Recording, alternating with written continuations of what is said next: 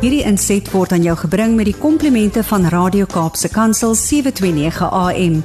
Besoek ons gerus by www.capepulpit.co.za. Goeiemôre Dimitri en 'n hartlike goeiemôre aan ons luisteraars op Radio Kaapse Kansel.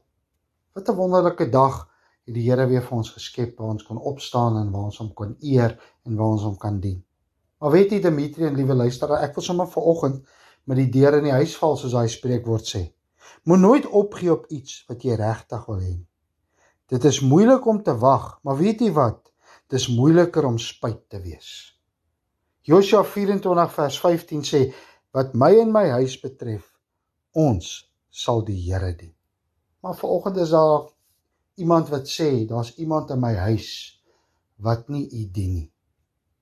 Ek wil vir u sê, moet nooit opgee op iets wat jy regtig wil hê nie. Matteus 21 vers 21 sê, en Jesus antwoord hulle, voorwaar ek sê vir julle, as julle geloof het en nie twyfel nie, sê julle kan doen wat ek aan die vyeboom gedoen het. Meer nog, julle sal vir 'n berg kan sê, lig jou op en val in die see en dit sal gebeur. Is dit nie 'n kragtige woord nie, wat Jesus self vir ons sê nie? Jy weet, vermoë is wat jy in staat is om te doen. Motivering bepaal wat jy doen. Jou houding en deursetting bepaal hoe goed jy dit doen. My liewe luisteraar, ek wil hê jy moet luister vanoggend aan hierdie woord.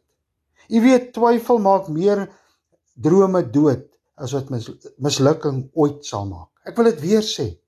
Twyfel maak meer drome dood as wat mislukking ooit sal maak.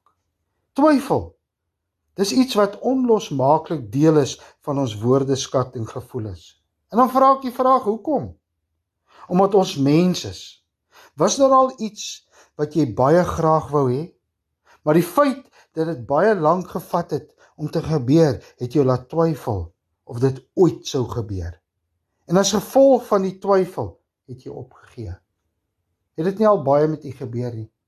Ek het altyd 'n ding wat ek sê, God is mighty slow, but never late.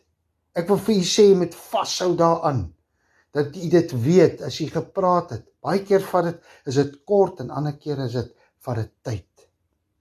Iets wat vir elkeen van ons gewaarborg is, liewe luisteraar, is God se liefde vir ons. Die kruis sal altyd vir ons 'n simbool van daardie waarborg wees. Wat is jou wens vir mense wat jy liefhet? Wat is jou wens vanoggend? Heel waarskynlik al die mooi en goeie goed in die lewe. Ons gaan ons nie hartseer tye vir die geliefdes toewens nie. My vraag is, hoekom gaan jy nie glo dat God vir hulle goeie dinge het en goeie dinge beplan nie? En selfs vir jou. Jeremia 29 vers 11 is 'n tasbare bewys dat God vir jou groot en goeie dinge beplan. Moenie dat twyfel jou ontneem van die seën wat God vir jou het nie.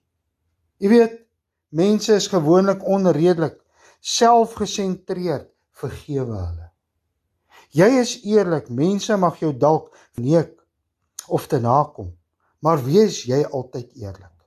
Jy dalk jare gespandeer om te bou, iemand kan dit oornag vernietig, bou in elk geval. Die goeie wat jy vandag doen, mense vergeet dit al die volgende dag, doen in elk geval goed. U sien, in die finale analise, hoor wat ek nou sê, in die finale analise is dit tussen jou en God, dit was nooit tussen jou en mense nie. Jy sal nooit iemand kan blameer daai dag nie. Ek wil afsluit, en ek wil jy motiveer, bid, en gaan voluit vir dit wat jy wil hê. Moenie dat twyfel in jou gevoelens jou ontneem van iets wat ongelooflik kon gewees het. Ongelooflik kon gewees het. Moenie dat daai twyfel in jou lewe en in jou hart inkom nie. Ek wil vir u sê, 'n baie geseënde naweek en 'n geseënde week wat voorlê. Dimitri, vir julle groot seën vir julle by hierdie stasie. Stan baie dankie, waardeer dit wat jy van sê. Let's take this challenge forward. En volgende is 'n tyd vir ons om te gesels wêreldsake. Hierdie inset was aan jou gebring met die komplimente van Radio Kaapse Kansel 729 AM. Besoek ons gerus by www.capepulpit.co.za.